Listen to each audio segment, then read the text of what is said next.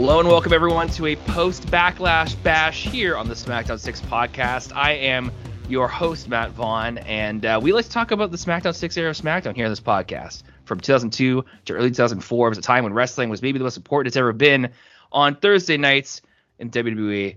And each week on the podcast, I have the great privilege to be joined by one of our illustrious co-hosts, or guest co-hosts that come in here. We pick their number, call their number from the bench. They go, who, me? And they point at themselves. They point at the guy next to them. And they go, him. And I go, no, you. This week, the guy I'm pointing at and saying you is our good friend, Chris Dimitrenko. How you doing, Chris?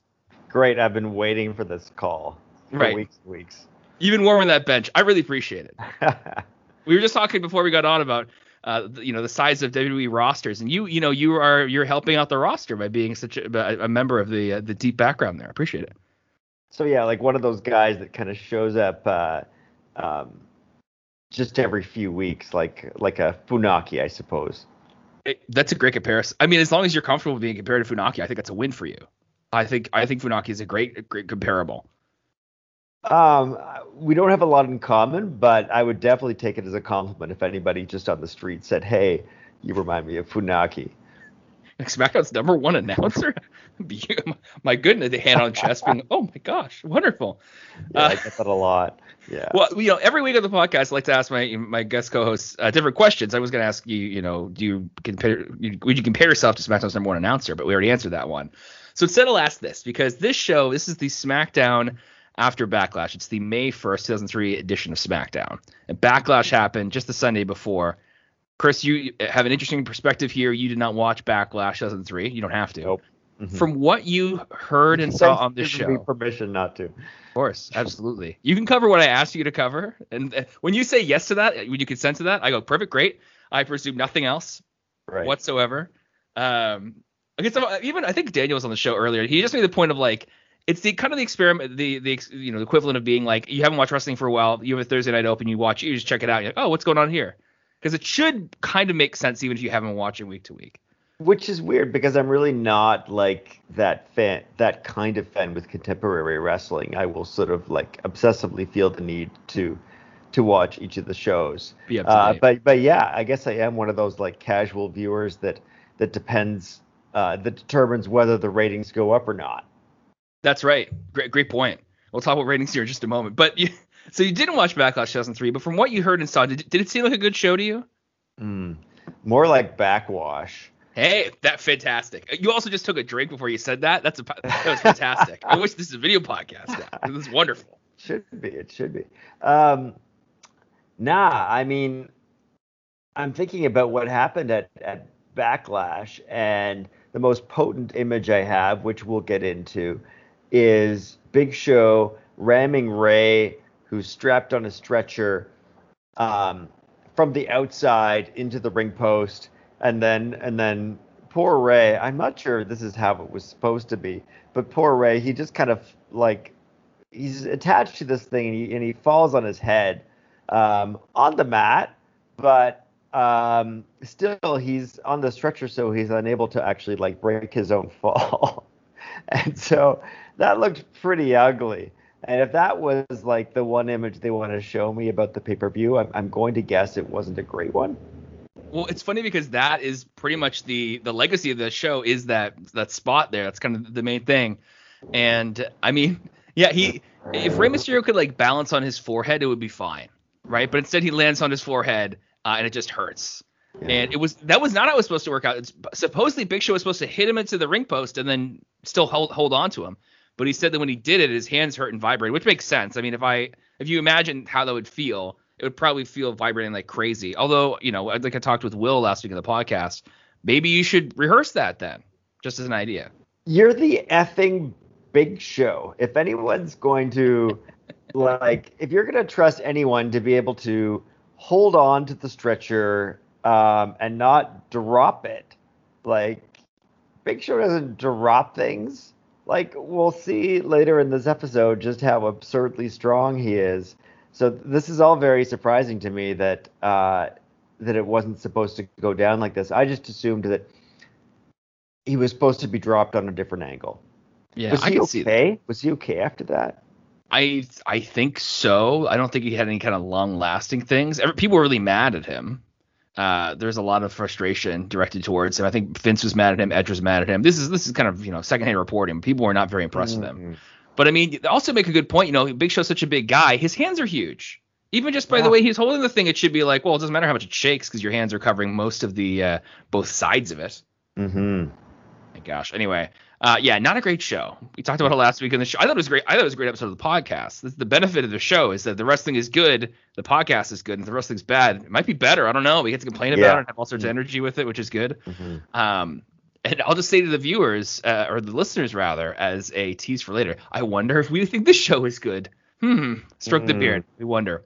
So let's talk about, so this episode of SmackDown, May 1st, 2003, it was taped on April 29th, 2003, is the 194th episode of SmackDown. We are approaching episode 200, which is not an insignificant show. So I'm excited to talk about that when we get to it. This was taped at the Verizon Wireless Arena in Manchester, New Hampshire. TV rating, like we alluded to earlier there, it's got a 3.2, and we're tracking whether or not that beat Raw. And this week it did not yet beat Raw. It will beat Raw in June. It is May, the 1st of May, 2003. And so we are on our way to possibly beating Raw at some point, even though when I watch this show, I'm not thinking, oh, for sure, this is a show that can compete with another wrestling show on a network, on a different network, rather. And so let's talk about what happened in last week's episode. Like we said, it was Backlash 2003. Team Angle retained their tag team titles, but then Los Guerreros stole their belts, which comes up on this show a couple times. Big Rey Mysterio handling and then swung into a ring post, and then his head also hit the ground, like we said. Brock Lesnar beat John Cena to retain his WWE title, and then also Goldberg beat The Rock. So that was kind of that was the reason that people bought that show. That show had a really big buy rate compared to other pay-per-views because people were really interested to see Goldberg in WWE, especially wrestling against Rock. So even though it wasn't a great show, it made a lot of money for them, but you can't always debut a legendary WCW wrestler on your show for the first time. They don't have a lot of options that way. Was it a good match? I honestly didn't mind it. I think our conclusion last week, I think we were a little frustrated with how could have made him Goldberg look a little bit better. I think it would have been better if Goldberg just killed him, but they weren't really doing the guy just kills the other guy match, not like they do now, where you just have a match against Brock Lesnar. Brock Lesnar beats you in 2 minutes, or you beat him in 3 minutes. Right. That would be good. But so that was Backlash. And so let's talk about Velocity first. Velocity is what good folks in New Hampshire would have seen that night. It was episode 50 of Velocity, something of a, so we're 2 weeks away from the first anniversary of the first Velocity. And so on Velocity, Crash hit a crash landing after Jamie Noble got hit with Matt Hardy's book. They got on the 1, 2, 3. The crash landing is the Styles Clash, just to be clear. This is when they were taking indie wrestling moves from guys who weren't yet in WWE. 13 years away, I think, from when AJ Styles actually ended up there. So there you go. Crash Holly gets the crash landing. Wait, did Styles call it the Styles Clash at the time? And then they actually stole the move and even gave it a similar name? Wow. It is a similar name. Yeah, I feel the name is almost like we can't call it the Styles Crash, but it's a Clash Crash. It's definitely, they're playing with that, playing with fire there, guys. Mm-hmm. Yeah, some indie guy might sue you. Then Rikishi smushed a guy named Arch Kincaid. Pretty straightforward there. Didn't think he had much of a chance. Tajiri hit a powerbomb followed by a buzzsaw kick on a guy named Jason Vaccaro, and that was good enough for the win. And then A-Train hit a bicycle kick on Bill DeMott, and that got the pin. So I don't know. I think it was Bill DeMott versus A-Train because I think A-Train is from this part of the world. So I think he was kind of the natural babyface there. I'm not totally sure, but that's what you would get if you tuned in on a Saturday night in May watching A-Train go up against Bill DeMott. Very exciting stuff. You're making a face, Chris. Does that sound like an exciting match to you? No, that sounds terrible. That sounds awful. I have the benefit. I could skip to the end of those matches. I just need to know who wins. Not like something exciting is going to happen in the middle, like a run-in. So let's talk about this week's episode of SmackDown, something we did actually watch. And we begin with footage for this past Sunday's Backlash, which we talked about. We see Big Show swing Rey Mysterio into the ring post outside on the floor when Rey is on a spine board. And it looks like it would hurt his back a lot, but it also hurt Rey's face because he lands on it. And we hear commentary. They're being quite solemn about it as they talk about it. And then we get the Beautiful People intro for one of the last times. We're coming up on the very end of them using this here. We're going to go to a more hip-hop inspired theme coming up soon here on the SmackDown 6 podcast. Excited to get into that. The differences there. And then the pyro goes off, and we're live to tape in Manchester, New Hampshire. We're told we're going to get an update on from Rey Mysterio on his status after the horrible attack he suffered at the hands of Big Show. And it's always funny, whenever we get like medical updates from people, it's never that interesting. Like, they never go like, oh, it's definitely like he's going to be out for a few months. I usually find they go, okay, it's this, and we'll find out more. We're doing more tests. Like the tease of more of medical updates has never really paid off, I would say, in WWE stuff. I can't even think of a case. Has there been a case where it's actually been worthwhile for you, Chris? Generally not. It's very sporadic. If I really, really cared, I think I'd want more frequent updates. Yeah, there we go. That's a good point. Every hour, maybe. Yeah. Yeah, exactly. I joked with Daniel in a recent episode about how they start off by saying, they're 72 hours away from Backlash. I said, in the beginning of the second hour, they say we're 71 hours away. Tell us what's going on. At the end of the show, they say we're 70 hours away. Let's get the countdown going on, right? I think that would work great. We're also told to look forward to. I don't know. This is the perfect show for you to come on, Chris. These matches here. What technically turns out to be the main event of SmackDown this week is a total Chris match here. Torrie Wilson and Sable against Dawn Marie and Nydia. Yeah, I was pretty thrilled to see that was going to be the match. Yeah, because I often look at the card before I actually see the show, and it's just the raw match card, really. I say raw, I mean, I don't mean like the show. I just mean it's just the matches. And the last match listed is this match, and I was like, okay, I mean, clearly they're doing something in the for the last half hour of their show, but still. I thought you picked this show for me because of that match. No, I didn't. Really? No. This is timing. No, I have a much more sophisticated system for picking people. I thought it was because I have become the Torrie Wilson and Dawn Marie expert. And so rekindling the feud here in some ways. That's true. Yeah. So I sort of assumed that was the purpose. Okay, no, it was just a happy accident then. It's true. You know what? If I was really eager on that, I'd have you on this podcast next week because I believe they have a one-on-one match yet again. Now, the problem with that being next week is a very special show for this podcast. We'll talk about that at the end. But we do get a Dawn Marie rekindling the feud here. Now, the weird thing about this, because it's a tag match with Torrie Wilson and Sable against Dawn Marie and Nydia.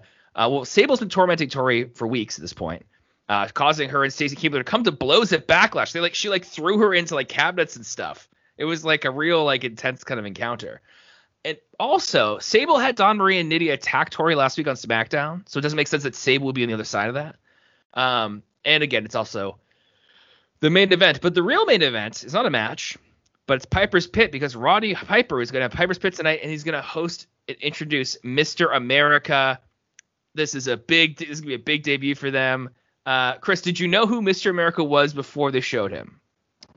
No, except when I found out who it was, I felt kind of dumb about it. I felt like, did everybody else already figure this out and I wasn't able to figure it out?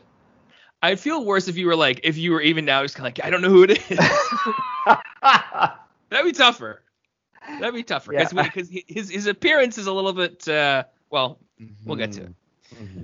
And so we start the show off, not with Mr. America, but with Los Guerreros against Matt Hardy and Shannon Moore, who are coming to the ring by Crash, who was, kicking butt on Velocity there. And so Los Guerreros, they have the tag team titles with them because they stole them from Team Angle at Backlash. And we see footage of Team Angle cheating to beat Los Guerreros, followed by Los Guerreros attacking Team Angle and stealing the belts and taking them away in their lowrider. And, the Los Guerreros, they're carrying the belts, they're gesturing to them in an overly animated way as they make their way down to the ring. And I just thought, why isn't Team Angle jumping them? That would be my first move. They had to escape the arena and drive away. But if I was Team Angle, I would just beat them up and I'd be like, hey, Stephanie, general manager of SmackDown, you can't even be mad at me because they stole our belts. We're just taking them back. Whatever. This is just retribution on a wrestling level, but they're not doing it. They're just celebrating and looking goofy the whole time. And then we got some Matt facts here. I thought these Matt facts were weak. The Matt facts were: have you read Matt's new book? Taz says yes, I have. That's not a fact. That's a question. Mm-hmm. And Matt Hardy invented Mattitude. What's going on? Matt Hardy's phoning it in. That's a pretty weak one. Yeah. These are tough. Do something Manchester, New Hampshire related, guys. Come on. Taz jokes with Cole. He says he's wearing Enrique Iglesias' shirt. I don't know why. I guess it's white. It's a little bit of strappiness to it there, but I don't know if it's really an Enrique shirt. And I didn't quite get that. Nah, Yeah. they did that. I don't know how relevant Enrique is in 2003 anyway. I guess Taz isn't like trying to be on the cutting edge of pop culture anyway, so that's okay. And so we start off. Los Guerreros does a bunch of double team moves on Shannon Moore, the weaker of the two.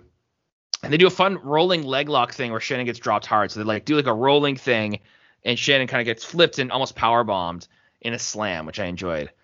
And then Crash hits Eddie Guerrero in the back with Matt Hardy's book when Eddie hits the ropes, which allows Shannon to get the tag, let Matt get in, and take it to Eddie. And they're making very good use of this book as a foreign object. They used it on Velocity, and they're using it here. And I think it's a good point. Like I'm in an office right now where I see hardcover books, and like if you get a hardcover book when you don't want, like if you get it in the knee or in the back or in the head, that's going to do some damage.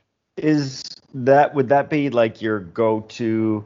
Like I'm looking around in my condo right now to see like what would be my go-to foreign object. Is that kind of what you would turn to? See, my problem is that I'm also currently just looking at a guitar. So I think I would just go full Jeff Jarrett on them. Just whack them with a guitar. Oh, okay. Oh, yeah. That's a good one. Yeah. I've got a cactus here, which I think would be like a pretty freaking cool foreign object. Like to whack a guy with a cactus. I can't believe no one has thought of this before. I hope someone has. That'd be perfect. Yeah, it's like nature's barbed wire wrapped 2x4. Yeah. It's a beautiful thing. I love that as an idea. I would say books would be a close second.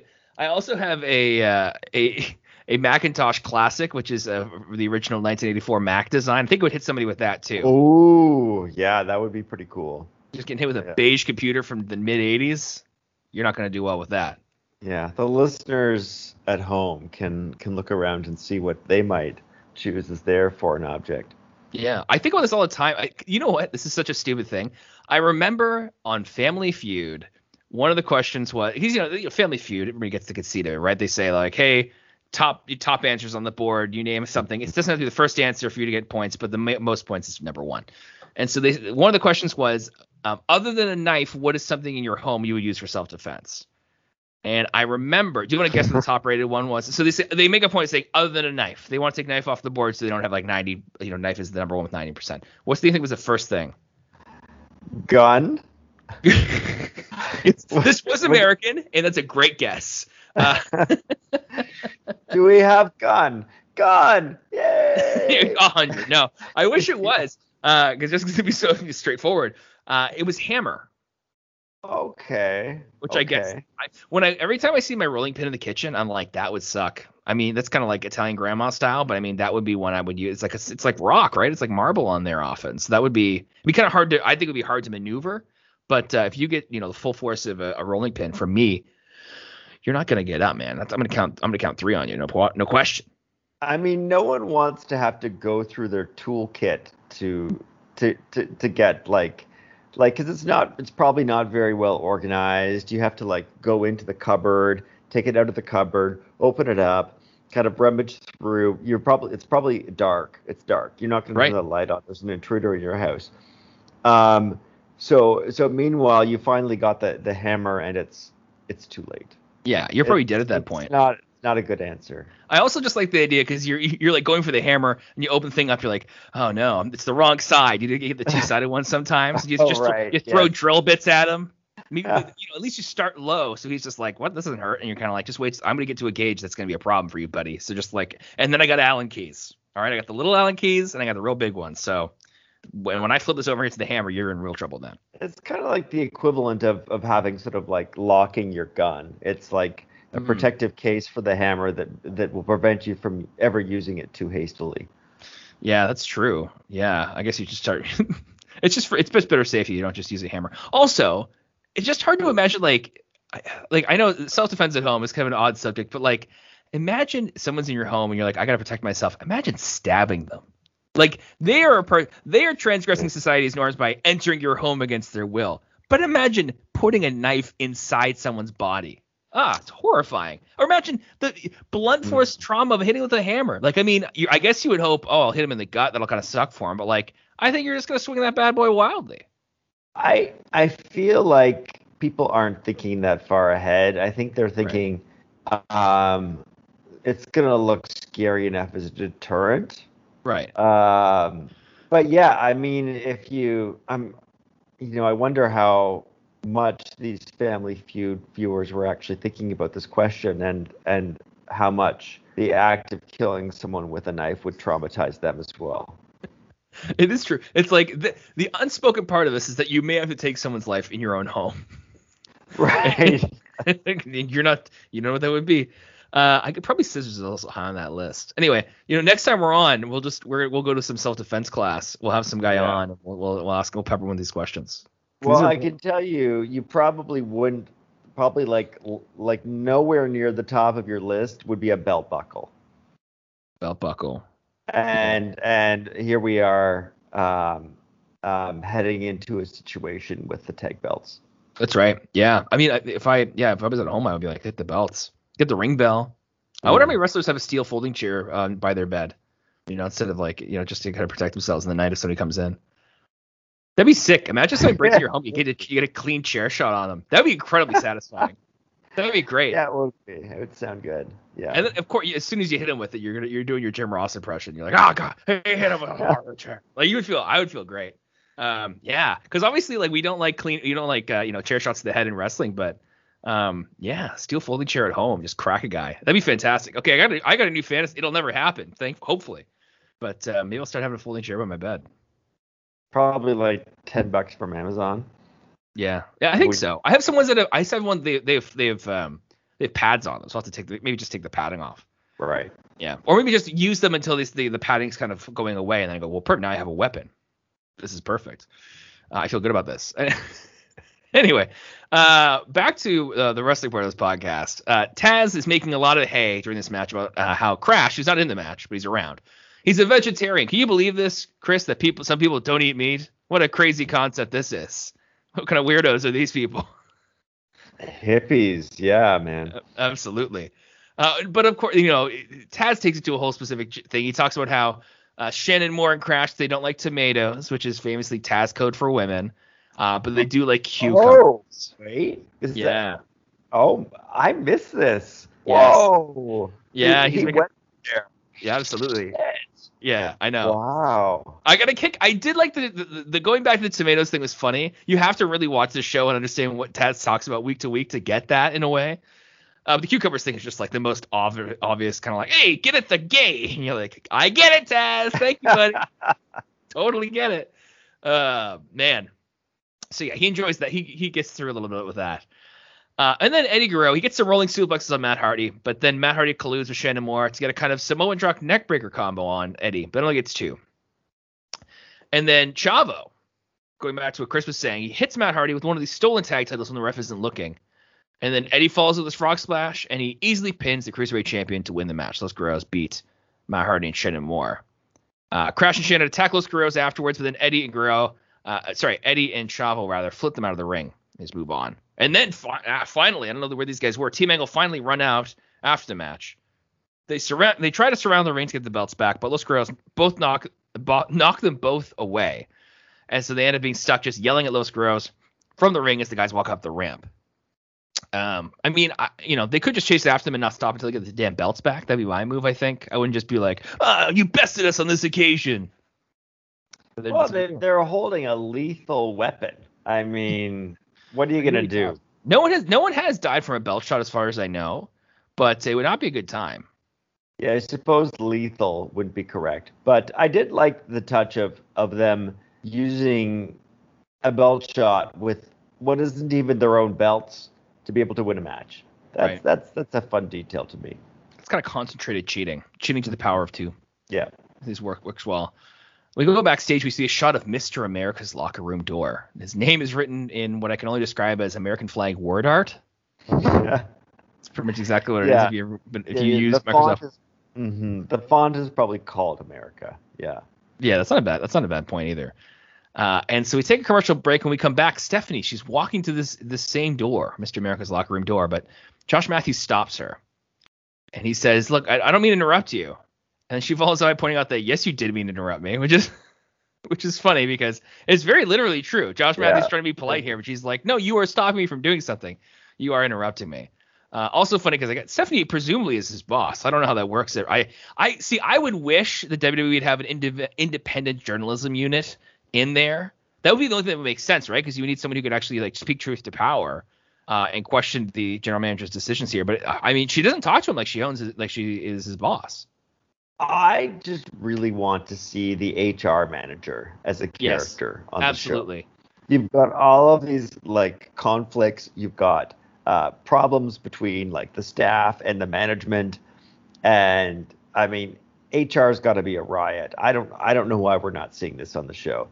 That in combination with the cactus as a foreign object are probably my two best ideas. I think they're fantastic. I mean, I've enjoyed the concept of an HR manager before. I think the HR manager should be backed up, still be dealing with stuff from 20 years ago. That's why they're kind of figuring it all out. Also, how great would it be? Stephanie announces a match at pay-per-view, and then somebody comes out and whispers in her ear. She's like, "What do you mean?" And they're like, "Oh, you can't have that match at the pay-per-view because those two wrestlers came to me separately, and I had a meeting together, and we had a conflict resolution instead. So you actually those people you want to fight, their conflict is over, so they actually don't want to wrestle anymore." It's just diffusing things, HR style. And implementing wellness policies to prevent dangerous matches. Absolutely, it would be great. Mm-hmm. That's the great thing there. Just stops the world champion like, how's your health? How are you doing mentally? You okay? Like, you're kind of, you seem like you think everybody's out to get you. I mean, you are world champion and everyone is trying to beat you for the title, but still, you just seem a little bit. Would you like to take part in a webinar about it? Yeah, that'd be great. You're always asking for cage matches. Why is it that you want to be locked in with your problems? Do you want to talk about how that's a thing? I feel like you're externalizing a little bit. Anyway, HR. This seems like a very active HR person. This is the most effective active HR person that I've ever heard. I would say my experience with HR people is generally they're either benign or useless, or somewhere in between. I think maybe you're just not working in a big enough sort of organization where I think you're right. HR becomes a little part of your life. Yeah, you know what? That's a good point. And maybe I want to join some HR unit at some point. Maybe, get my human resources up and going, right? So Stephanie, she gives a lot of grief to Josh Matthews, who's just trying to do his job. And Josh Matthews asks who Mr. America is, but Stephanie says that she signed him sight unseen, which seems dumb to me. I wouldn't do that. Anyone could just be like, I'm Mr. America, and get a contract and be like, we could be, I don't know, some fat guy. It does seem like a risky signing. Absolutely. Yeah. And I mean, considering what the rest of the show is Stephanie trying to kind of manage the fact that she didn't know who this was before she signed them. Also funny because on some level, like he asks like who Mr. America is. And like, I think the problem is that we know wrestling enough that we think we will know who this person is. Mr. America could just be a guy. And she's like, well, who is he? And she's like, well, Mr. America. I don't know what to tell you. His name's Mr. America. His real name is Ryan, if that's what you're really asking. So could we go back? So how did Eric Bischoff convince her to sign him?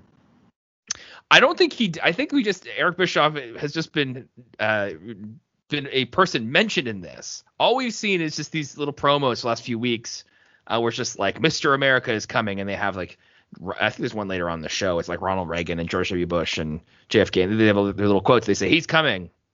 And then somebody's like, I signed him. It's like, it seems like you signed him before that because they're doing promotional videos for this guy. Right. But they just invoke at Bischoff because it's just more useful to put her actions against the example of him. So just like, hey, just as a thing that comes up. So I don't think there's anything active for it. It didn't come up at the pay-per-view at all. If it did, it was involved on Raw, which would be kind of random. They've done random stuff like that before. And so, Stephanie signed this guy sight unseen. She might not be the sharpest bulb in the drawer. And then Team Angle runs up to her, and they're saying, you should fix this whole Los Guerreros have our titles thing. And at first, Stephanie's not really that sympathetic. She's saying, hey, that's what those guys do. You shouldn't let them take it. But then she also adds that Los Guerreros will return the titles to Team Angle after Team Angle's match tonight. And so it's like, okay, that'll work. And then Stephanie says, hey, you guys cheat. And so she makes a ladder match between Team Angle and Los Guerreros at Judgment Day, which is our next pay-per-view, which sounds like a cool match. Yeah, that sounds like it's going to be fantastic. Sounds like a good one. Team Angle's all like, a ladder match. They're like totally horrified by this concept. The one thing I will say that I haven't said yet on the show, the interesting thing about these next couple episodes of SmackDown is there are only 3 weeks between Backlash and Judgment Day. So there are 3 SmackDowns to build up the pay-per-view, which is why, 12 minutes into this show on SmackDown, we already have, we have a match already. That one's already set up, which is pretty crazy. So it's an interesting little stretch here. We'll have 3 or 4 by the end of the show, I guess. Pretty close to it. Yeah. So Michael Cole and Taz update us on Rey Mysterio's condition, and the update is that he's getting more tests, and he's got nerve damage, but that's all. All right, great. Thanks, guys. Thanks for the thanks for doing. He's getting more tests. It's like, all right, sure. Now they throw to a video showing us the moments where Rey embarrassed Big Show over the last couple weeks, where he knocked him on his butt, made him lose the match by count out and stuff like that. And it's funny. It was funny to show this video package at this point because it's not really building to an upcoming match as far as we know at this point. It's just being like, hey, here's some things that led to the thing that happened where these guys aren't here. And you're like, okay, that's good, I guess. I think there's a bit more reason why we'll see that at some point, but strange thing. We go back to the backstage area, and Stephanie McMahon is walking out of Mr. America's locker room. And how would you describe her face, Chris, when she walks out of that locker room? Like she'd seen a ghost. Very good. That's a good one. I said she was full of fear about apprehension, but that's a much more apt description there. She looks like she's really bothered by who Mr. America is. Yeah, like this is. It's like, who knows? Is she? But the other question is she playing us? If you consider everything else we find out about the guy later on in the show without revealing who it is she messing with us? And she doing this for the audience where she's like, she actually knows this guy is, and this is something she wanted to do. I don't know. No, she looks pretty afraid to me. That's genuine fear. And she's not a good enough actress, I guess is what we would also say. So we see another video package telling us that Mr. America is coming, and we see her actually. He's backstage, so he's not really coming. He's just coming out soon. Yeah, this is the second, and it's identical, I think, video package for him in this show. Yeah, they're really ramping this up hard and giving us very few clues as to who he is. That's right. Except for the most obvious one. But apart from that one, not many clues. Right. Yes. And so next up we have Big Show against a unknown opponent. And so we'll find out who he is a little bit later on here. So the camera shows us a fan in the crowd who, very simply, is just giving Big Show a thumbs down. I love that simplicity of that. It's beautiful. This guy sucks. Good. I like that. They show us some exclusive footage from backstage at Backlash with Rey Mysterio being loaded into the ambulance. And my first thought when he's getting loaded into the ambulance is like, how great would it be if Big Show just ran out, grabbed the thing again, and smacked him against the ambulance? Just keep going. I was kind of expecting that, actually, because, they've done that a lot. Right. Just have him there. You have other people there. You can have him catch him after he gets whacked by it. But I just love the idea of Big Show being like, I'm going to keep doing this till you get him away from me. Come on, man. Leave Rey alone. And so before the match, Big Show grabs a mic. It's like, oh, great. Here we go. Big Show's got something to say. He says people are told to pick on people his own size, but there's no one his own size, so he picks someone bigger than Rey Mysterio. I would argue bigger than Rey Mysterio is probably the entire roster of SmackDown. Debatably, like if you're just sticking to men, and maybe some women would actually be bigger than Rey Mysterio. And so down comes Funaki. There he is, Funaki, just like Chris. And he's bigger than Rey, but not by much. And so Funaki goes after Big Show. Big Show just kind of tosses him around. But Funaki does get his chance, though, because he grabs Big Show's boot when he tries to get in the ring. Then he gets a missile dropkick and a tornado DDT. That gets 2. And then Big Show boots Funaki in the face, but he lifts Funaki up at 2 after covering him. Then he picks Funaki up for a chokeslam, lifts him up easily, and then sets him down so he doesn't hit him with a chokeslam. Instead, he hits a big clothesline on Funaki and pins him easily. So that's it for Funaki here. So, yeah, what did you think of the he kind of teased a few things, and then he just clotheslined him. It was a squash. It was fine.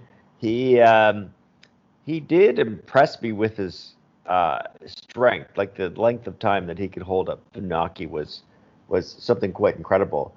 But yeah, it was fine. Yeah, I think the funny thing is, like, it feels like every few months they're just kind of like, actually, do you know Big Show's like really great? He's like really strong. He does like a bunch of stuff to people. His clotheslines can kill people.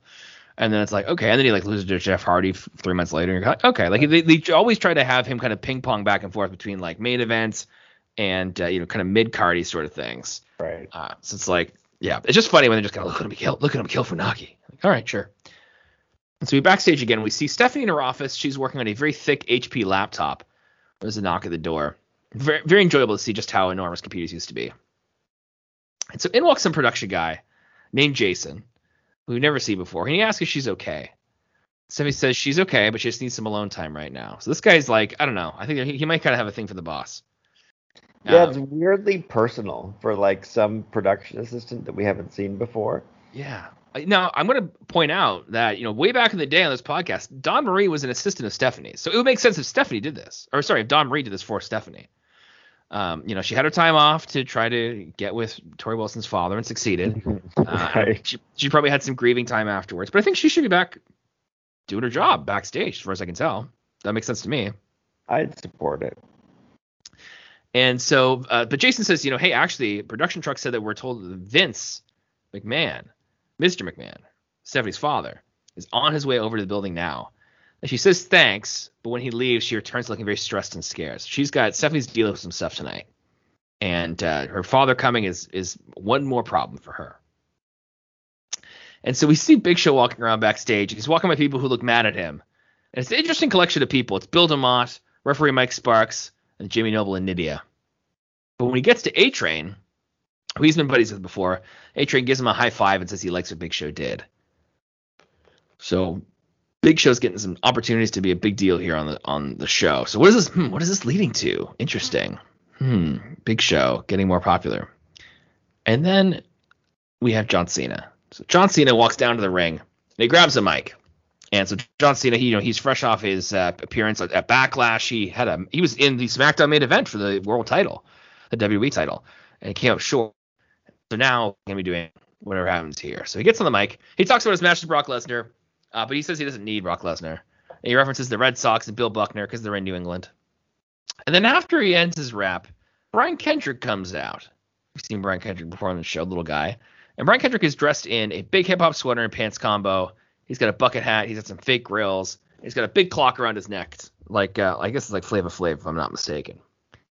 And so Brian Kendrick, he dubs himself Spanky. So if you're kind of wondering when Brian Kendrick becomes the character Spanky, I guess it's essentially right here. This is how he established his new ring name in an insane locale, and kind of an insane name when you think about it too. I'm not sure why Spanky's not an obvious name for a human person. Like a horse, something, I don't know. So this is my introduction to Spanky. I'm not familiar with this version of Brian Kendrick before. Okay, yeah, I don't think he does anything else hip hop related, which is the funny thing about this. He just is, as far as I know, it's a one-off, but I guess we'll see. And so, Kendrick asks Cena to give him a beat so he can rap, and Cena refuses. But then Spanky spots Brian Hebner, referee, outside the ring. And he says, "Hey, white boy, did you drop a beat?" And Brian Hebner's all like, "Oh, who, me?" But then he starts beatboxing. And of course, he's not bad. He's pretty good at it. I mean, this to me really reeks of good at it. Yeah, like John Cena was doing some rap stuff backstage, and one time Brian Hebner's like, "I can actually beatbox a little bit," and he did. And he's like, "Oh wow, I was actually pretty good at it." So like, all right, let's get Brian Hebner on here at beatboxing. And so yeah, he's got all sorts of little things he can do, and little twinges and little tidbits of things. Good for him. And so Spanky starts going. He has some simple rhymes about how Cena lost to Brock. And Spanky does a whole "when I say Cena, you say sucks" thing. And Cena's just kind of standing there taking it. Now, the one thing I did thought was especially impressive here is that Spanky he even fakes scratching a record on Cena's head. And as he's doing it, Brian Hebner is doing a little sound effect as he does it, which is like, it's a fun little bit of physical comedy that it matches up as well. It was so good. It was so well done. Now, that leads to Cena clotheslining Spanky. And then he hits the FU, which is now called that, not yet named the Attitude Adjustment. Hits the FU on Spanky and leaves. Now, Brian Hebner, Mixmaster Extraordinaire, outside the ring, escapes unscathed. Cena is not bothered by the fact that Brian Hebner dropped a beat for his opponent. He's like, whatever, that's fine. He hits away with it. Hope he does that again. I hope Brian Hebner is back. I didn't remember him doing it to begin with, so he very well might, for all I know. And then we go backstage, and the FBI... Well, they're doing what people do, of course, behind the scenes of a wrestling show. They're playing dice. I wish it's like it's a back alley in Brooklyn or something. And they're playing with some doof backstage in what appears to be like a pantry. Like, it looks like an industrial kitchen's like a pantry in there. And the production guy is playing with them. They stand up and they're saying, "Hey, you have to face Benoit." And they say they have to go face Benoit. And they're like, the FBI, this guy's like, "Hey, I have my WWE yearbook. Would you sign it?" And they say no, which is too bad. Now, the interesting thing is, I found out the WWE yearbook is still sold on Amazon. You can get it for $14. It's just the 2003 edition because they've never done one since, as far as I know. and you can get a WWE yearbook, which came out in May 2003. There you go. And maybe you can track down some of the members of FBI and find out if they'll sign it for you. Yeah. Well, they wanted to get... It'd be pretty cool if they refused. I mean, would. Props to them if they did. They wanted money. I just love the idea of paying for, like, the FBI should pay you to sign your yearbook. I mean, this is not the right order of things, as far as I'm concerned. We get another promo for Piper's Pit coming up tonight with Mr. America, as we said. And next up, our match is Chris Benoit going up against Johnny Stamboli, accompanied to the ring by Nunzio and Chuck Palumbo. And so the FBI, they went after Benoit last week because he beats Nunzio on SmackDown, and so now Benoit's got Stamboli. And so it's like, this isn't great of a card for Benoit at this point. Kind of feuding with the FBI right now is not ideal, I would say. Nope. And so Benoit ends up outside the ring, and he hits Chuck Palumbo, who wasn't looking at him. And he goes back in. Stamboli does a military press, which gets countered into a crossface, but then he gets out of it. And there's a surfboard stretch from Stamboli, which is eventually turned into a backslide pin for 2 for Mr. Benoit. And then Benoit gets a German suplex on Stamboli. He hits his flying headbutt, but only after he dispatches 2 of the FBI guys when he hits the flying headbutt. And Nunzio gets to the ring with my preferred foreign object, a chair. But then all of a sudden down runs Rhino. And Rhino gores Nunzio. And then, referee Brian Hebner, he's had a pretty big night so far. He's impressing us with things that we didn't know he could do. And he adds something else to his skill list here, something we didn't know he could do, which is that he talks to referee Tony Chimmel, and he just decides this match is now a tag match. I was wondering what gave him the authority to make that change. Was this a common thing back in 2003? I mean, now you really need to get the management from outside, like from in the back, to make that kind of thing happen. I mean, he should at least touch his ear and be like, "Are you sure you want to do that?" Okay, well, I'll tell him, and be like, just don't be like, "I decided to do this thing." It's like, what do you do? People, we got time to we have to figure this whole thing out, man. This needs to be timed. And so, he makes a brand new match. So after the commercial break, we've got Benoit and Rhino against Stamboli and Palumbo, and that first match ended in a no contest, I guess is how you could consider that. So we don't just get one FBI match; we get 2 on this show. It's true. We get both. And the thing I did like is that Nunzio got gored by Rhino before the commercial break, and now they show him again. It's been a full commercial break, and he has not moved. Nunzio is still dead, completely dead on the outside. I thought it was great detail. And there's a dispute between the ref and Benoit about whether or not he tagged in Rhino. But while it's happening, Palumbo super kicks Rhino, and that gets 2. And the FBI, they beat on Rhino, and he is your babyface in peril until Rhino hits a spinebuster on Chuck Palumbo, and then he gets in and tags Benoit. And so Benoit he pins Palumbo. He only gets 2. But then Rhino gores Stamboli. And when he's goring Stamboli, he knocks the ref over too. And the ref kind of he gets messed up a little bit there. But Nunzio flips the pin over. And Benoit is kind of getting rolled up. It's kind of like a weird thing because he's getting Benoit has stacked up Palumbo. And then he still kind of has him stacked up until Nunzio flips the pin over.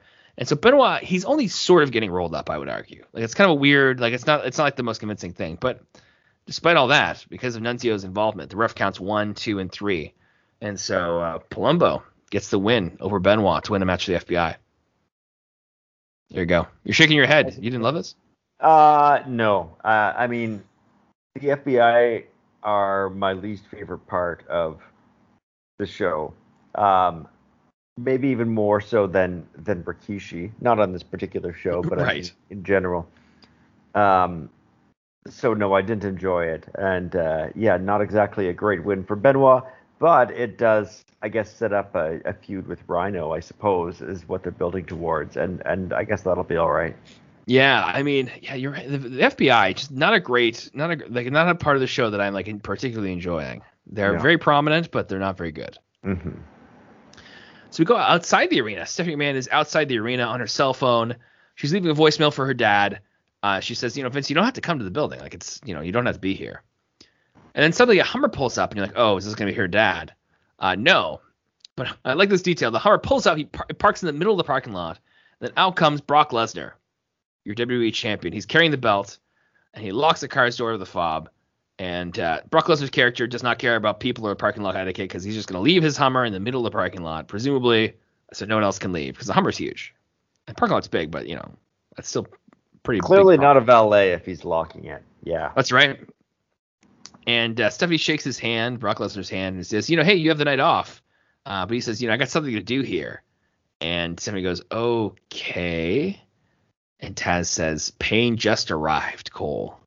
I'm not sure if that's good or if it's like cheesy or doesn't really work. And it's just like Stephanie has no control over things tonight. She's giving Brock the day off. It doesn't matter. He's still there.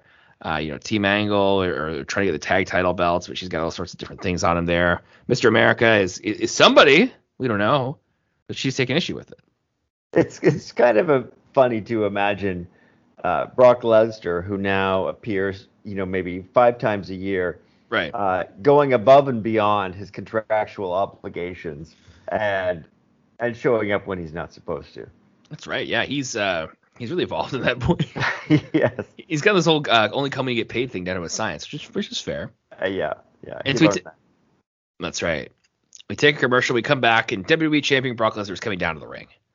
And Michael Cole continues to try to give Brock this nickname of the baddest man on the planet. Just the Mike Tyson thing they're just using now for Brock. It doesn't work. Doesn't stick around. I'm not sure. Strange to hear them use it because I didn't remember them trying that either. I wonder if they got a shirt with that on there, because I could see that being a very much something they'd want to do. Strange. Well, I much prefer the contemporary one that Pat McAfee coined, the alpha male of our species. That's a good one. 2021 that he came up with. Yeah. And what was the other one he said for Brock? If aliens, right? If aliens came down to Earth looking for a fight, this is who we'd send. Yeah, I love it. It's true. Well, it's funny because like for just about anybody else, you'd be like, what exaggeration? But you're like, if we're talking about Brock Lesnar, I mean, it's actually not a bad point. Alpha male of our species does make sense. I would send him to fight an alien. I mean, I'd be really surprised if they called me. I would be surprised. Yeah. I don't think they would. Yeah, maybe they wouldn't. I guess we'll see. That'd be quite the call to get. Yeah, right. And so you're like, did you try Lesnar? Okay. I mean, I know he lives in Canada. I live in Canada too. I don't know if you're gonna like the 1-to-1 here. No, you are the alpha male of our species. Yeah, like man, you got to tell me and everybody else who's ever talked to me that, because they do not treat me that way. Mm-hmm. So Brock's in the ring. He's happily parading his belt around the ring before he gets on the mic because he's a happy good guy. We're gonna enjoy this while it lasts. Brock Lesnar. He's a happy good guy. And so he gives kudos to John Cena, the fight that he gave him at Backlash, because Brock likes fights. And then Brock calls out Big Show because of what Big Show did to Rey at Backlash. He calls it gutless. And I think they must have cut some stuff here because at one point Brock walks like kind of weirdly around the ring. Like he's kind of starts in one place and then he ends up in another. So they had to cut some time here. And, he calls Big Show a bunch of names before Big Show comes out to say that he accepts Brock Lesnar's challenge, but not tonight. And so we are back to Brock Lesnar against Big Show. Back to this wonderful feud that we already settled back in Royal Rumble. Yeah. By Judgment Day, these guys are going to go head to head. It's like awesome. Great. Then we have another promo for Mr. America here, complete with a George W. Bush quote. I just love that we're in this time period where you could quote George W. Bush and it's like supposed to be like a good thing. Like that ended pretty quickly for them, the American people. Yeah. He took a heel turn, I guess, pretty soon after that. Yeah, well, that's what happened to The Rock. And so the next match we have here, speaking of American heroes like George W. Bush, Team Angle going up against John Walters and Eric Stevens. So a couple guys who don't have great, very convincing names that they won't just lose instantly. Now, Team Angle, they come out. They still don't have their belts because we'll get them after the match, I guess. But they have Kurt Angle's gold medals and the portrait of Kurt they had at Backlash. They have a nice kind of not life size, but pretty close life size portrait of Kurt Angle. They bring on an easel and they hang the medals on that, and I enjoy that. So they have it with them. And so they really do make a quick job of these guys. They hit their super kick into a jackknife cover combo, and that gets the win. I don't know if they pinned John Walters or Eric Stevens, but it doesn't matter, and no one will remember. History's forgotten those guys. That's okay. And so after the match, Shelton Benjamin, he tosses the losing team out of the ring, which I think is fun. I just like the idea of being like, no, get out of here, just like throwing them around. It's very disrespectful and funny to me. And then Charlie Haas gets on the mic, and he says, of Los Guerreros, stealing might be in your family, but with Team Angle, our family, our tradition is winning. So come back here and give our belts back. And so Los Guerreros come out, and I liked it because they're holding the belts, but they also have these like, are you guys talking about us? Me? Really? which is a funny bit of comedy, which I enjoyed. And then Eddie gets in the ring with both belts. And he gets on the mic and he says, look, we're never going to steal anything of yours again. And he put the belts down. Michael Cole says, they're being great sports here. And it's just like, well, are you really being a great sport if you're returning something you've stolen? Like, I feel like that's not really great sports territory. I feel like you're just like making amends. I suppose it's relative. Yeah, I mean, we generally don't say that about people who turn in, like, I don't know, machine guns and so forth, and under sort of like gun amnesty laws, that kind of thing. Right. But yeah, I suppose. I wonder if the cops ever had somebody return a gun and they're kind of like, what were you doing? What was your plan here? This is horrifying. You guys are good sports, though. Yeah, good for you guys. A couple of chaps, a couple of good old boys. And so Team Angle grabs the belts. They celebrate the belts like they just won them again. Fair enough. And so Los Guerreros leave. And Team Angle says to cut the music. And Charlie Haas says, you're never going to win the titles again anyway. And any of us have expected this was going to happen because he's still holding a microphone. And he hands it to Chavo. And Chavo says that even though Team Angle are still the tag champions, Los Guerreros are Olympic gold medalists. And Chavo Guerrero then produces Kurt Angle's gold medals from his tights, and they wear them out. So Chavo has, when Eddie got in the ring earlier with both belts, Chavo was outside the ring pilfering the gold medals of Kurt Angle that are on the easel. And so Chavo and Eddie put on the gold medals, and they walk out. And this is like Team Angle goes insane. They're very bothered by this turn of events. This is where it just went from bad to worse for these guys. And I feel for them. Yeah, what's Kurt going to say when they lost his medals? Jeez. Why do they have his medals? I think those should stay with Kurt or be somewhere safer. This doesn't make much sense that he just has them out. Or they don't look like Olympic medals at all. I mean, we know what Olympic medals looked like in Atlanta in 1996. Like, it's pretty easy to Google, really. I think they had a green strap, maybe. I guess. I mean, I didn't do the research, but I'd be curious to know if they actually had replicas of, like, the 96 Olympics. Yeah, I don't know. Let me use the power of the internet here and take a look, because I think they have the traditional kind of red, white, and blue strap on them there. But this one, yeah, the Atlanta gold medals, they're on a green, majority green little banner there, or a strap rather, and they had just the gold text on it there. So green and gold was very much the look at Atlanta, which I do not think matches up with the medals that these guys have at all. No, I don't think so. And from there we go to see Torrie Wilson, who's stretching in the back. And Sable comes up to her and touches her shoulder, and Torrie does not like that. Sable's all about these touches here that they're not going to come across well. And Torrie says she doesn't know what Sable's up to. And she runs down Sable's recent shenanigans, including pitting her friend Stacy Keibler against her at Backlash on the weekend. And Sable says they could be great partners with all that double entendre entails. And she suggests that if Torrie doesn't do as she says, she'll just cause more problems for Torrie, which I think is just rude. We're still doing this still the same kind of erotic thriller thing of just like, I'm an evil lesbian maybe.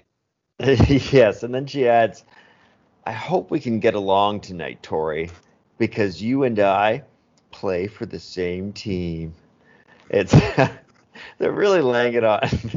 It very much is. I didn't think about that, but it very much is that kind of Basic Instinct kind of erotic thriller feel. Kind of sad that for Torrie, like both these feuds, these sort of the Dawn Marie feud that never really goes away, and this one, it's like there is this like weird amount of lesbianism involved. I don't know if Torrie's feuds before this or after this also had it, but it's kind of back to back with these two ladies. Certainly, I think everybody can agree that like even though the rules are kind of similar, Sable does a better job. Sable's pretty good here, I think. Oh, performance-wise, sure. Yeah, I get that. I think I get that. It is interesting that like the most evil thing you can do to a Torrie Wilson is to be a lesbian at her, which is kind of the thing now. You could not do that storyline in 2021. That would not fly. And I will say, people always say that Dawn Marie is like a knee injury in that it never really goes away, which is what Torrie Wilson is experiencing. Right. Mm-hmm, mm-hmm. Very similar thing there. You know what? And I'm watching this. Sable says, "See you in the ring." And then Cole says so matter-of-factly. Sometimes Michael Cole ends segments and goes to commercial break on such clean, straight lines. It's hilarious to me. He just goes, that match is next. Like, okay, broadcaster Michael Cole telling us what's what.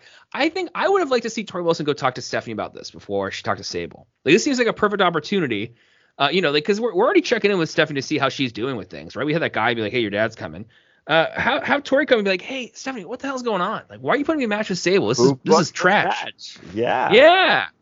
Just like, I know you. Hey, she's like, look, I got to deal with Mr. America right now. I'm like, well, look, I'm Mrs. America. Right? There's all sorts of things you could do with that. Torrie would see this match scheduled. She would be bothered by it, and it would make sense that she would try to appeal to a higher power, not the higher power who is Vince, who's on his way over.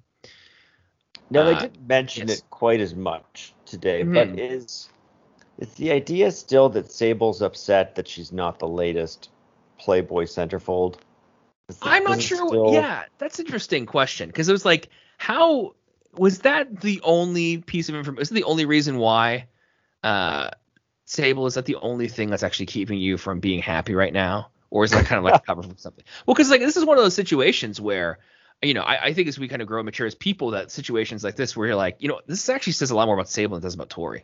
This is about Sable's issues, not about Torrie at all. It really does. It really does. She's externalizing it. She's saying my problem is you and your success. And it's just like, Sable, I think things aren't good inside. This is where, again, HR would be perfect to step in here, because they could say, Sable, I think your performance is kind of lagging here. As you're blaming other people for things like that. Maybe we can talk to you about steps to go for. Maybe a good kind of like process, step process to help you get back on track.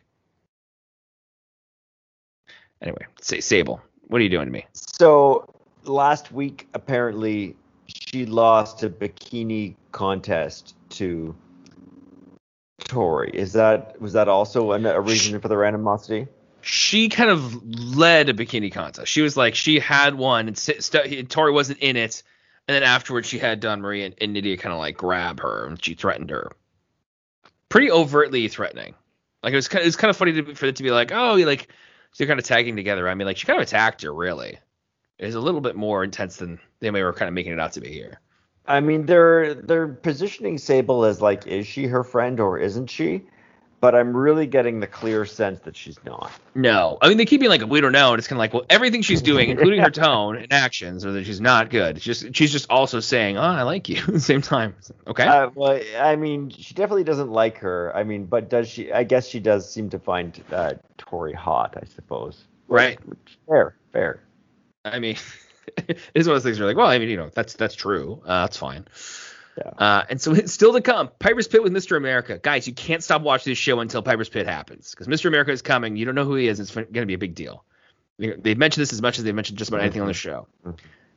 And so then we have Nydia and Dawn Marie with Jamie Noble going up against Torrie Wilson and Sable. And when Nydia and Dawn Marie come out, my first thought is just, man, Jamie Noble's just living his best life. Because out comes Jamie Noble, who is shirtless and in jeans, and he's holding both hands of Dawn Marie and Nydia. And you may remember, maybe you don't, when he walks to the ring with Nydia, what he always does is Jamie Noble takes her by the hand, spins her in the air, then slaps her on the butt and keeps walking down to the ring. And Jamie Noble does that here, only he spins both of them and slaps them both on the butt. And I guess Nydia's fine with that. I don't know, but he just does it with both of them and kind of gets away with it there. So Jamie Noble is just like, he's just getting away with things tonight. Living it up. Love it. I guess Nydia's fine with it. Who knows? And so it's funny because like this whole match is kind of like, will these people get along so they can be a tag team? But on some level, and obviously there's tag teams where they do tag team moves and things like that. Like, you can kind of operate as a tag team without a lot of cooperation, right? All you need to do is tag, and then you take over, right? Like, you can right. Like, no one's expecting a lot of really complex double teaming moves between Nydia and Dawn Marie here. Their sequences are going to be pretty basic. It's not like you have to be like, okay, now we're going to have to do double suplexes on people and things like that. Right. So it's interesting. Yeah, it's just like, I know modern wrestling, it's big. They're big with tag team moves, and obviously it's a lot of fun. But practically speaking, it's not essential. All you have to do is have a second person who can beat people up. It should be fine. And so Nydia and Torrie start, and Torrie gets a neckbreaker on Nydia before Dawn Marie breaks up the pin, which is good because presumably that would have been the victory, because that's Torrie's finisher, is a neckbreaker. Mm-hmm. And I'm watching this match, and I'm like, you know what? Like, I think Nadia, if she was around in like a performance center kind of NXT era, I think she could have been a pretty good talent in the women's division. Like, I see some talent here. I see potential here, and even Dawn tries to bring it too. She goes for a Vader bomb and misses, but I'm like, you know what? There's some raw ability here that I think that could have been something. Yeah, they're pretty impressive actually. A little bit, now that they're actually being given a little bit of time. Yeah, absolutely. And so Dawn Marie goes to this Vader bomb, like I said. She misses it, and so Torrie and Dawn Marie, they're both trying to crawl over their corners. And so Torrie is crawling to the tag in her corner. But Sable takes away her hand and doesn't reach for the tag, and she even just walks away. So Sable leaves Torrie in her time of need. And so Torrie's stuck in the ring there. She's alone, and Dawn Marie gets to her. I guess Dawn Marie, see, the thing is interesting here is that Dawn Marie does not try to get in, or does not try to tag out. She just stays there. And so Dawn Marie does a slingshot into just kind of the ground, and she rolls over Torrie, and she gets a single leg Boston Crab. And then we get something that I thought was pretty rare, I think at this time especially. We have a woman tapping out because Torrie taps out to the single leg Boston Crab, and she loses. As Sable watches from the ramp, also technically a loser. Now, that's got to be maybe the first time in WWE history that anybody has lost a match to a single leg Boston Crab. Unless this is Dawn Marie's thing, but I've never seen Dawn Marie win a match. So I'd never seen her use this finisher effectively. Like, she's always losing to Torrie Wilson. Well, the thing you don't see, Chris, is that on SmackDown Dark, she beats like 3 jobbers a week with it. Every week on YouTube, you go on SmackDown Dark, Dawn Marie's always beating somebody with a single leg Boston Crab. That's why she got the title shot, really. Will I get that joke in 3 years? If I go back and listen, I don't know if I will. It's an AEW joke, folks. I don't know if she did. I know, like, because part of me is like, well, Lance Storm had the single leg Boston Crab as a finisher, but usually when you're like a heel and stuff, you don't often win that way anyway. But I'm sure Lance Storm won by a tap out to a single leg Boston Crab on like Metal or Jacked or something. Right. Yeah. So unusual finisher. Can't say I was surprised not to see Sable take the tag, particularly because Sable didn't appear to be in wrestling attire. That was kind of the one. That was kind of the one giveaway. Like, if Torrie was trying to suss out whether Sable did intend to actually compete on her behalf tonight, it would be to see whether she was wearing wrestling gear. I noticed that when she came down, I was like, I guess it's pretty similar. And then as soon as she didn't go for the tag and walked away, I was like, oh, well, obviously that's the only story you can tell with this match. If you have the reluctant tag team partner who just doesn't like you, it's like, oh, okay, well, she's not going to help her. No. Oh, man, it felt dumb. But yeah, so Sable watches from the ramp, and so she gets another burn, another victory over Torrie in some ways, in her twisted game she's playing. Well, Matt, I guess they don't play for the same team after all. There we go. Perfectly done. So Stephanie's back outside on her phone again, and she's calling Vince. And she's like, yeah, you don't need to come, really. And then, of course, behind her, once again, a vehicle pulls up. This time it's a stretch limousine. And obviously, it's Vince McMahon. And while she's trying to tell him not to come and she wants him to go back to the hotel, he comes out of the car, not answering his phone. And Vince says, yeah, I'm here to meet Mr. America. I insist on it. And he says, I'm proud of you. Way to go, Steph. And so Stephanie knows who Mr. America is, and she wasn't very happy about it. So clearly she's trying to prevent her dad from being here like that. We don't know why. And Stephanie ends by saying, Dad. She's 17, I guess? Well, you forgot there was a clue in there. Vince says, I hear this guy's like 7 feet tall. Right. And Stephanie says, yeah, well, he is tall.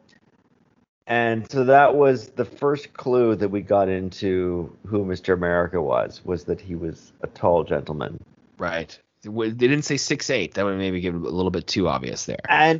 And I was actually, even still at this point, I did not know who Mr. America was, and I'm scanning through my brain to think of who might be a tall individual.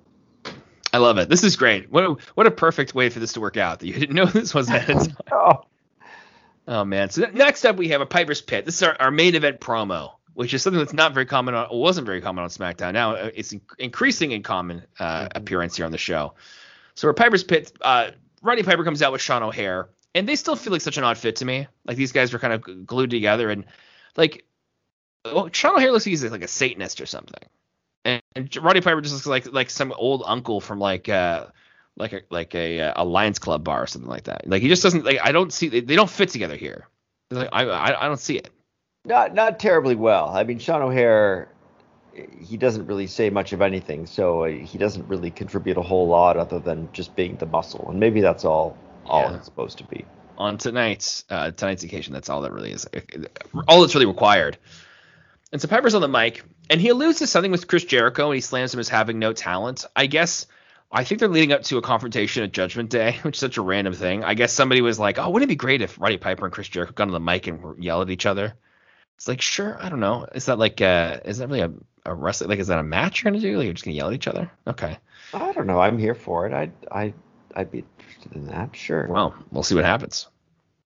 And so Roddy Piper says, let's just get to it. He introduces Mr. America, and his music hits, and the theme, of course, is Real American, which used to be the theme of a guy named Hulk Hogan, who has been suspended indefinitely from the show.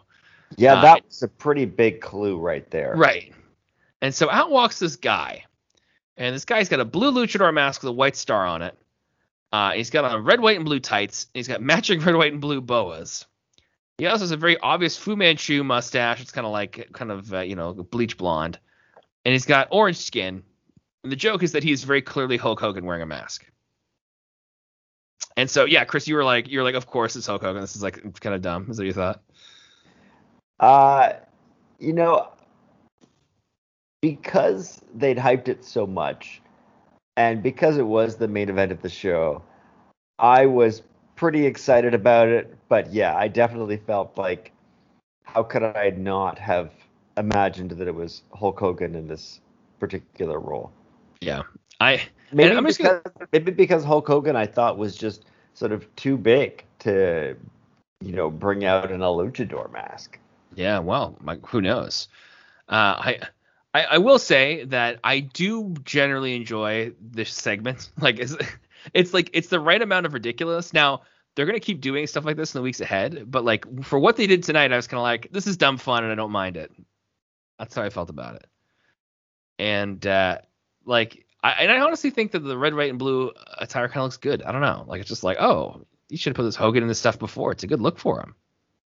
Yeah, I like it. I like Mr. America era Hulk Hogan. And definitely it is dumb fun. It's really over the top. But yeah, I think it's fantastic, especially when we see Mr. McMahon roll in. Oh, that part's amazing. Now, Michael Cole and Taz are talking about it. They say, oh, Mr. America spent some time on the beach. And they're just making some very overt references, which is fun. And the crowd's going nuts. Mr. America poses. We bathe in the reaction of the crowd. And Piper's on the mic immediately after the music stops. He goes, we're not in a country of stupidity. He says, this is Hulk Hogan. We know that for a fact. But Mr. America just acts all offended. And Mr. America hits Piper with a, let me tell you something, brother. And it's fun. And he offers to kick Piper's ass from sea to shining sea, dude.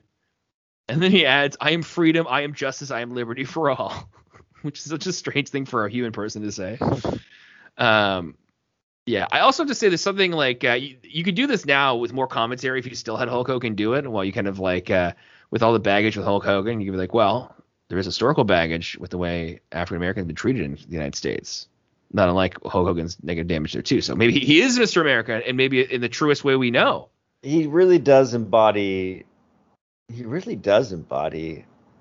a lot of what I sort of imagine America represents. Sort of the good and the bad, for sure. I mean, this is a Canadian speaking, so I'm not sure.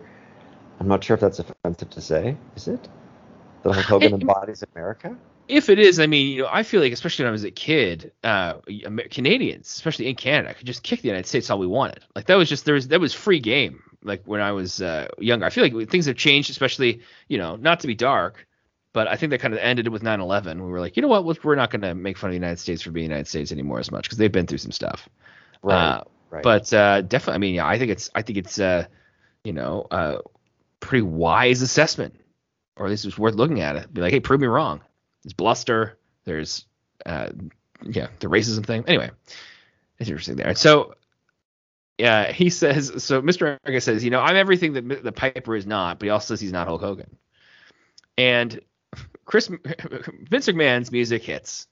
And like Chris alluded to earlier, he walks out and Vince is like extra angry. Oh, is he pissed? Like, you can just, like, his eyes are enlarged, and then he's got that kind of like walk where he can't really like bend his elbows, and he's stomping too. Arch. Yes, it's a stomping.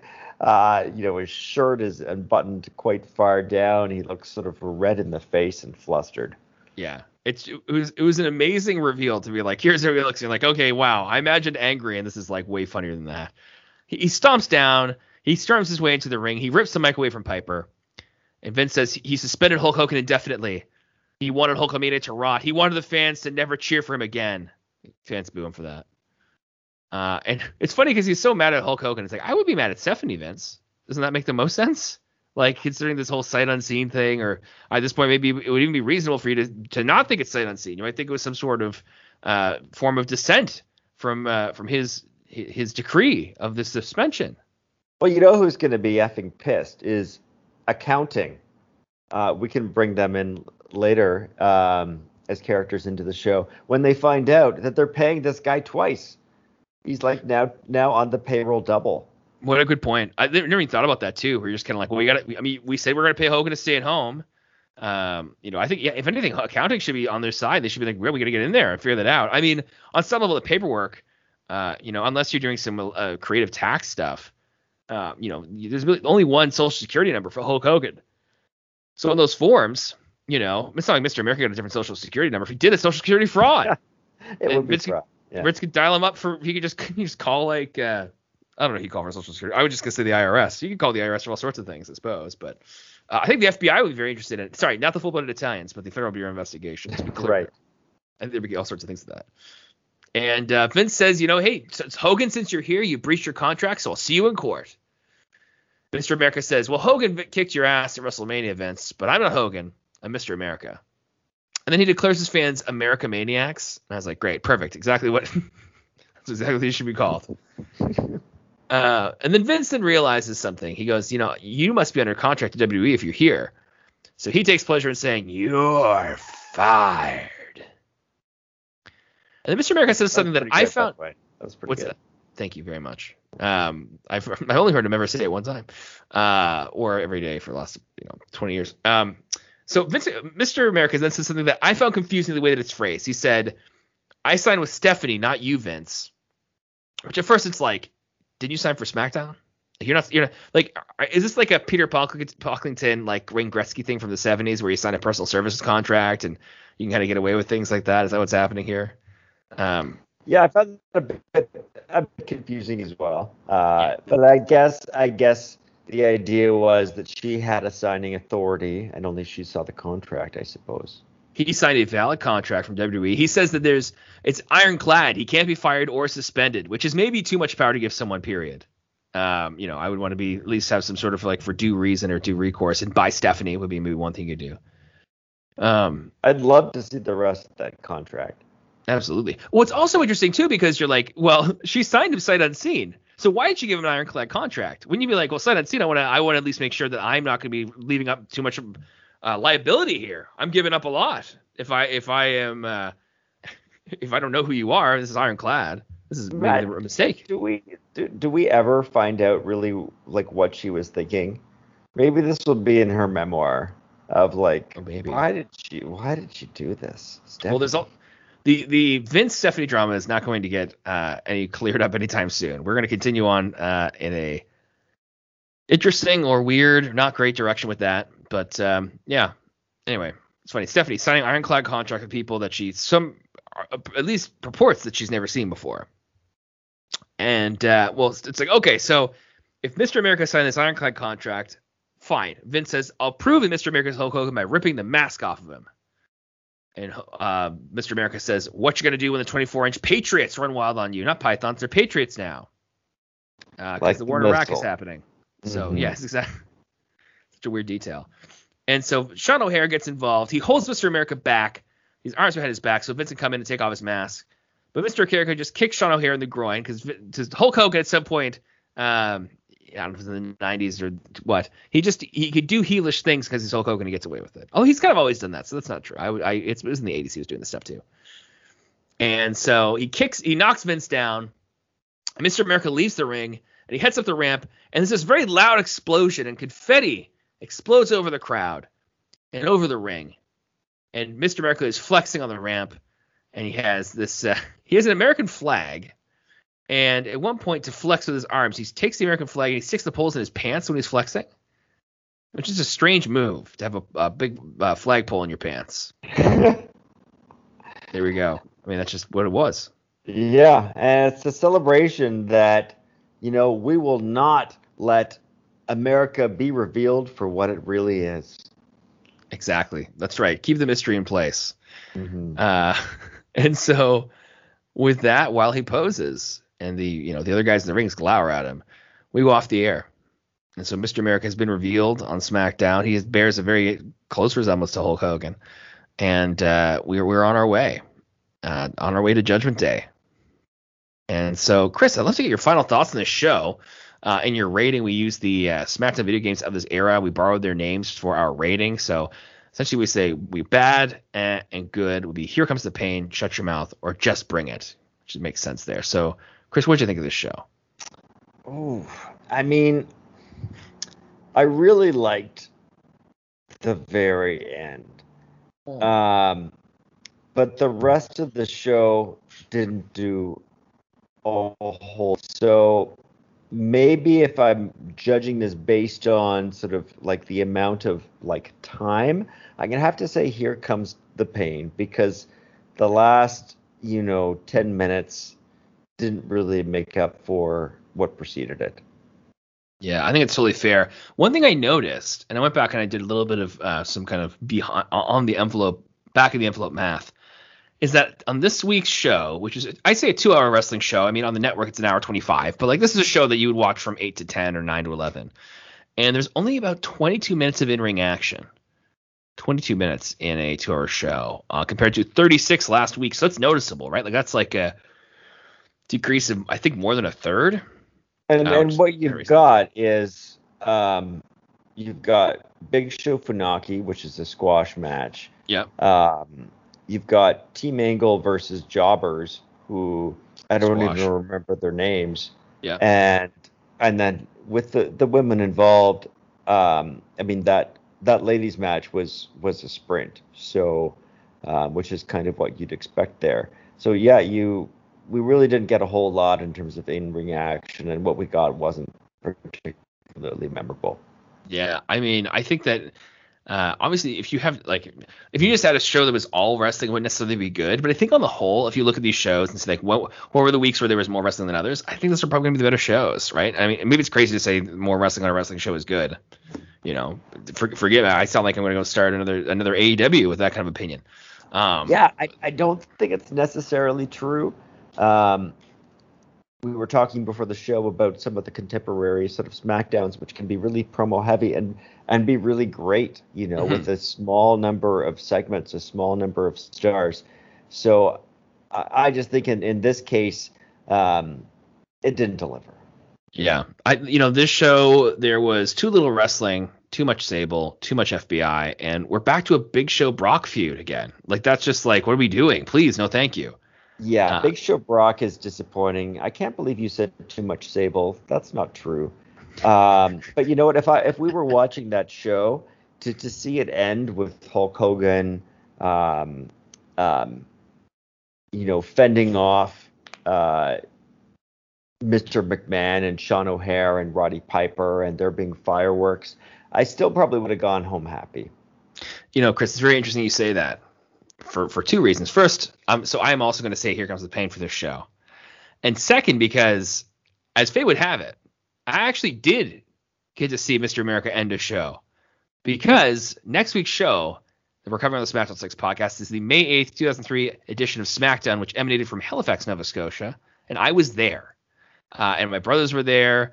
And we are going to have one or two on the podcast next week to talk about the May 8th, 2003 edition of SmackDown, which features Mr. America, features a bunch of people we like, and we might even talk about the Raw that we went to the night before on the Monday.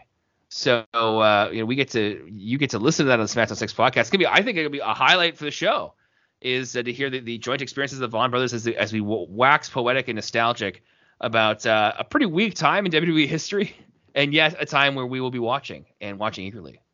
Yeah, I bet when they were like, I bet they booked the venue a long time ago, and they were like, shit, we need to highlight Mr. America as the biggest part of the show, but can we reschedule this? We're in Halifax.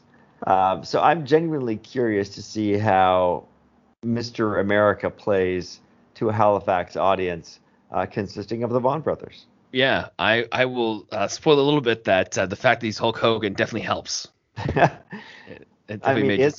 Is he Matt? Well, it's unclear, but I will say that I think there's a lot of Hulk Hogan merch in the crowd that night, including on the backs of some of my family members, and so it's a very big thing. Very very excited for that. I don't want to hype up the show too much. I mean, it's one of the shows I'm most excited to talk about beyond even just the pay-per-views. It's like, yeah, I was there. We get to watch it, and I'll also say I have not watched the May 8th, 2003 edition of SmackDown since probably May 11th, 2003. Like I probably watched it again the next night. Okay. When I came home from it. We're going deep next week, folks. We're going deep. Clear out some space on your phone for this one, because who knows how many hours we're going in this guy. Oh man, looking forward to it. But you know what? That's next week. This week, I was just so glad to have Chris with me here. Thank you, man. Thank you for being here. Absolutely. Always so happy to be back on the pod. Love it. We're in this kind of this weird period between these two shows. It's not a great time for the company here. We're post Backlash, which is also post WrestleMania. It's May, so we're not really that close to SummerSlam. There's not really a King of the Ring to be excited about either. So it's just kind of it's a weaker time here in the WWE universe. This period of time in 2003, and we're also about to hit a very interesting time where we have single brand pay-per-views. That's gonna be a whole kettle of fish we're gonna open up, and I don't know what you do. I guess do you smell it? You cook a kettle of fish, obviously, but do you smell it to see if it smells good or not? I don't know. Let's see if he's passed the sniff test. Not sure. Mm-hmm. Yeah, maybe don't do that. Maybe don't smell the kettle of fish. But yeah, thank you so much, Chris, for joining me this week. Thank you for all our listeners for joining us as well. If you have a friend you think would like the show, be sure to share it with them. You can follow us on social media. We are Smackdown 6 Pod on Twitter and on Instagram. Check us out there. I'll have to post some clips from the show there. You make it easier to share with other people. And, my hope to you this week is that whatever happens, I pray that you do not have an enemy of yours come around to where you work and masquerading as a different character, covering their face with a mask and causing you to stomp down to wherever you work and be filled with anger. So have a great week. Wait, but if you do, make sure you've got the right foreign object for the job. That's right. A cactus.